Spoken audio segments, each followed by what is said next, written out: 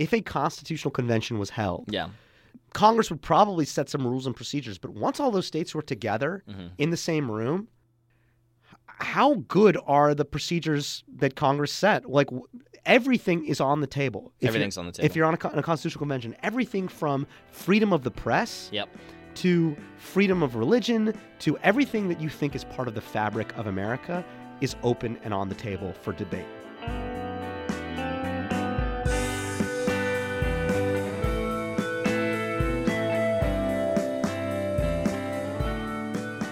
Welcome to Harry and the Kipper, a podcast covering current events. We're both attorneys, so we're going to cover some of the relevant legal issues that are affecting our politics, which I think will be particularly useful during this administration's reign. And we're affiliated with my organization called the Resurgent Left. We are focused on a 50-state strategy nowadays. We made a bit of a pivot, and we're looking at red, blue, and purple states at all levels of government, and we're looking to eliminate all safe seats for Republicans. We're also simultaneously looking to flip state legislatures blue, so check us out at theresurgentleft.org. But I say affiliated because this podcast reflects our personal views, not any positions of the organization. Politics moves so quickly nowadays that it's difficult to even write a podcast and be up to date by the time we publish, so please forgive us if there's some updates by the time you hear this. And with that said, let's jump into today's topic, Article 5 of the Constitution. This is Harry's favorite article, is that right? That's right. It's my favorite article in the 1789 No one else knows Constitution. anything about this article, but it seems it's your favorite. It's my favorite. And let me tell you why it's my favorite. Yeah. Article 5 of the United States Constitution is the article that lays out the process for amending the Constitution. The Founding Fathers had the foresight to know that their work wasn't perfect and that they had to create a process to allow the government to change, a process that has been used precisely 27 times in our history. Yeah. There are 27 amendments to the Constitution. And how do you amend the Constitution? Again, this is all laid out in Article 5, and there are basically two ways. The first way, which has been used every time except once, Oh, okay. is that Congress proposes an amendment by a 2/3 vote of both houses. And then that amendment needs to be ratified by 3/4 of the states. The president doesn't get to do anything about it. The president has no role in the amendment process. So Congress, again, 2/3 vote to propose, 3/4 votes of the states to ratify. And 3/4 of the states would be 38. Out of 50. Both the Senate and the Assembly in each state have to agree to this ratification in 38 of these 50 states. Correct, right.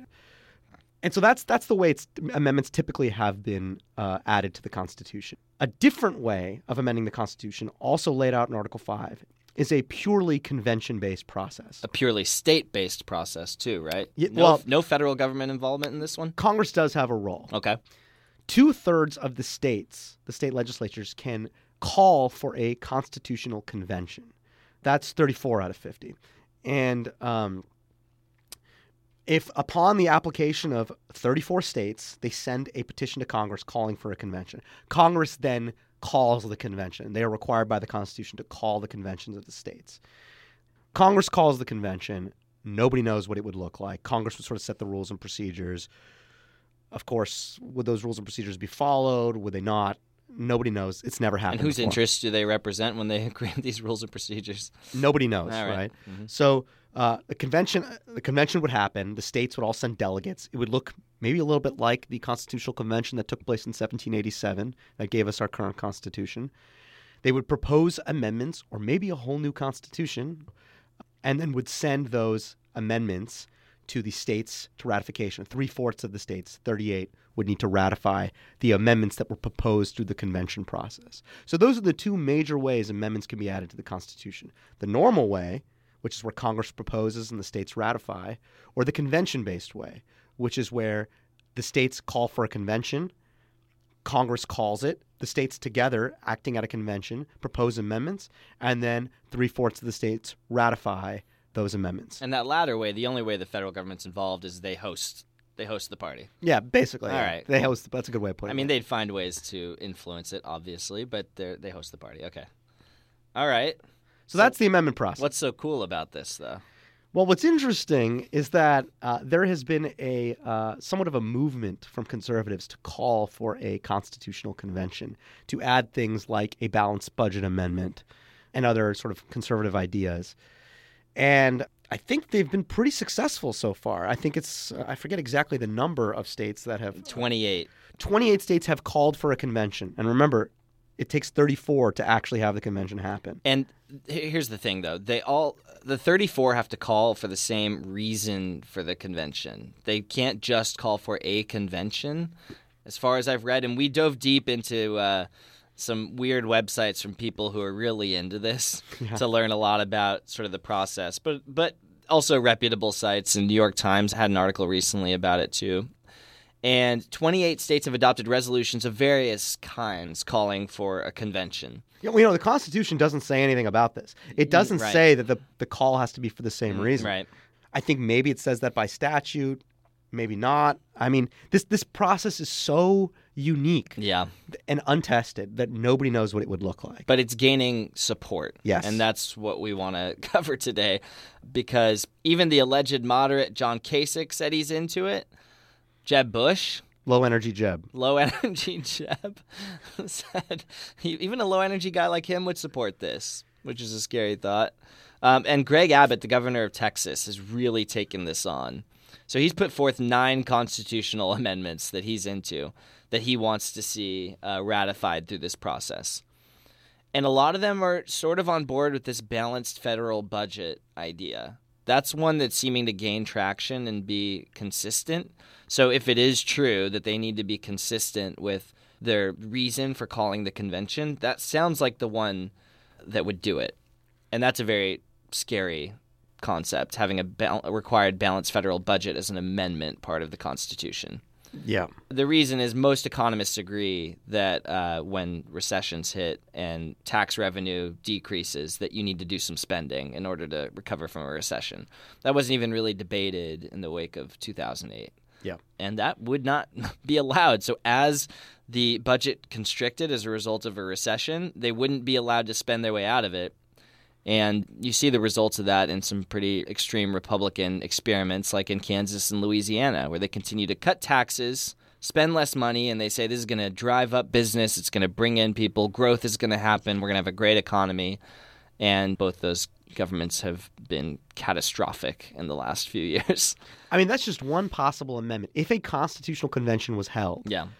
Congress would probably set some rules and procedures. But once all those states were together in the same room and creating new amendments to the Constitution, how good are the procedures that Congress set? Like, everything is on the table. Everything's on the table. If you're on a constitutional convention, everything from freedom of the press to freedom of religion to everything that you think is part of the fabric of America is open and on the table for debate. You can write anything, and now it's enshrined into the Constitution. Yep. And that's why an Article 5 convention is so scary, because the last time there was a convention was in 1787. And you know what that convention was supposed to be? That convention was supposed to be about proposing amendments to the Articles of Confederation. Whoops. Which was the predecessor to our Constitution. And, it wasn't really working. There was no executive. So they said, let's just have a convention and the states propose some amendments. Those states get together. They propose a whole new constitution. Right. And what's scarier than that, the Articles of Confederation said the ratification process to ratify amendments to the Articles of Confederation required unanimous consent of every state that's a party to the Articles of Confederation. But when they got together in that convention and they drafted their new constitution, they said, we're not going to do that ratification process. We're going to say if 9 of 13 colonies or 9 of 13 states ratify this, that's good enough. Right. So what's to stop a runaway convention this time from saying we're proposing all these crazy amendments, we're proposing a whole new constitution, and to ratify it, you just need like a majority of the states? And actually, Scalia was asked about this kind of convention and responded, I certainly would not want a constitutional convention. Who knows what would come of it? It could be anything. It could be anything. And okay, so just so you guys are familiar with the way legislation typically works and how politicians decide what to legislate on, there's associations and groups out there that are very powerful, that write a lot of the legislation, that are very involved in lobbying and pushing politicians to push certain legislation. And one of those groups is ALEC, the American Legislative Exchange Council, which is an amalgam of dark money donors and Republican big money people to help support legislation that's very corporate friendly. They write a lot of legislation, and there are basically rubber stamping politicians out there that don't even read the legislation and support it when they write it. Koch brothers, obviously, you've heard of these people before, but who's to stop them from sitting at the table during this runaway convention and just rewriting the Bill of Rights? Getting rid of the Bill of Rights. Get rid of the Bill of Rights. Getting rid of Congress. Yeah. Like, when I say everything's on the table, everything's on the table. Yeah, they could outlaw unions. Just no more unions. They're not allowed. No more courts. No more courts. No, seriously, everything is on the table Yeah. if you amend the Constitution in a convention. Like, Yeah. You think the courts will protect you and will prohibit discrimination on the basis of religion? These things that we talk about, and we talk about the law and the we take for nuances, granted. we take it for granted. Totally. It's all on the table. The reason why we want to hammer home how close we are to this situation, there are in 33 states where Republicans have unified control of the state legislature. 33. I was ratifying your point there. 33. And remember how many it takes to call a convention? 34. 34. They need one more. And I just want to emphasize just how bleak this is and why you should look at the resurgent left to help fix the situation is if you think that we're protected by blue states, Washington has a state senate that's red right now. Delaware had a state senate that was red until very recently. New York, the states that you assume to be blue actually have strong Republican influence. And so don't assume that there's really any states that are safe from being turned red. And currently we're at 33 of 50 controlling both houses of a state legislature. Right. So we're close to the precipice. And actually, Republicans have been purposefully quiet about this because they smell blood in the water. Honestly, they do. And if you read about it more and you read about Governor Abbott when he goes to raise money from donors, there's leaks of him talking a lot about it. But he talks less about it to the public, presumably because he doesn't want to really alert us all about the fact that they're this close to it. He's hiding his cards. And then as soon as they win one more state legislature, it could be on. Those would be very scary times in the United States. So what you can do about it is get involved in state races. Look to Virginia this fall, by the way. Their state assembly has races going on. We'll be supporting some candidates there at the resurgent left. New Jersey as well this year. And next year is a big, big year because coming soon is redistricting in every state, which means Democrats have to win a lot of races in 2018 in order to prevent gerrymandering, which you can learn more about at the Resurgent Left as well. But we want to point out that as far as you're very concerned about the federal government, about Donald Trump, if you're listening to this, you probably aren't very happy about what's going on. At the state level and at the local level, it's worse.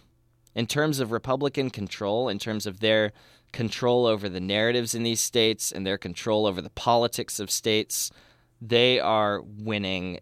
They're much more dominant at that level than even the federal level. They're winning bigly. I almost said the word bigly, and I was like, I can't interrupt myself with saying bigly when I'm talking about something this serious. So pay close attention because they're very close to this Article 5 convention.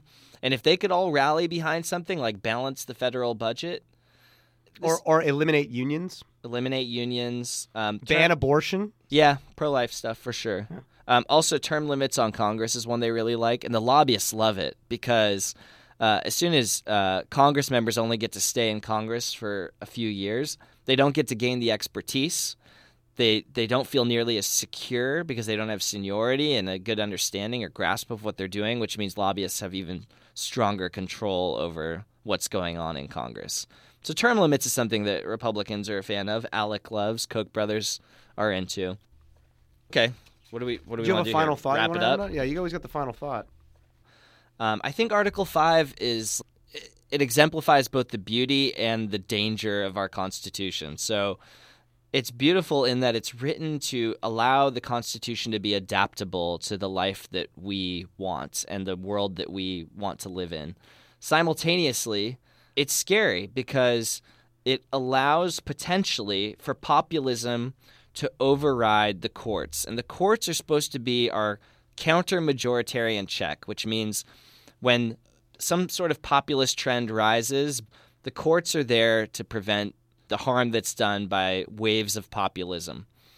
Well, Article 5 allows for an override when the courts try to step in to save the day if something like that were to occur.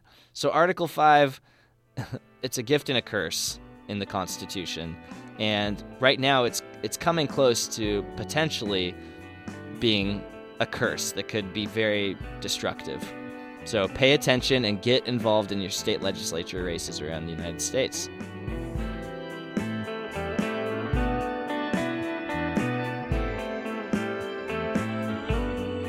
All right, well, thank you guys for listening, and please check out our website at theresurgentleft.org and get involved today. And also, please follow us on Twitter because our Twitter game is super weak right now, and it's at @resurgent_left.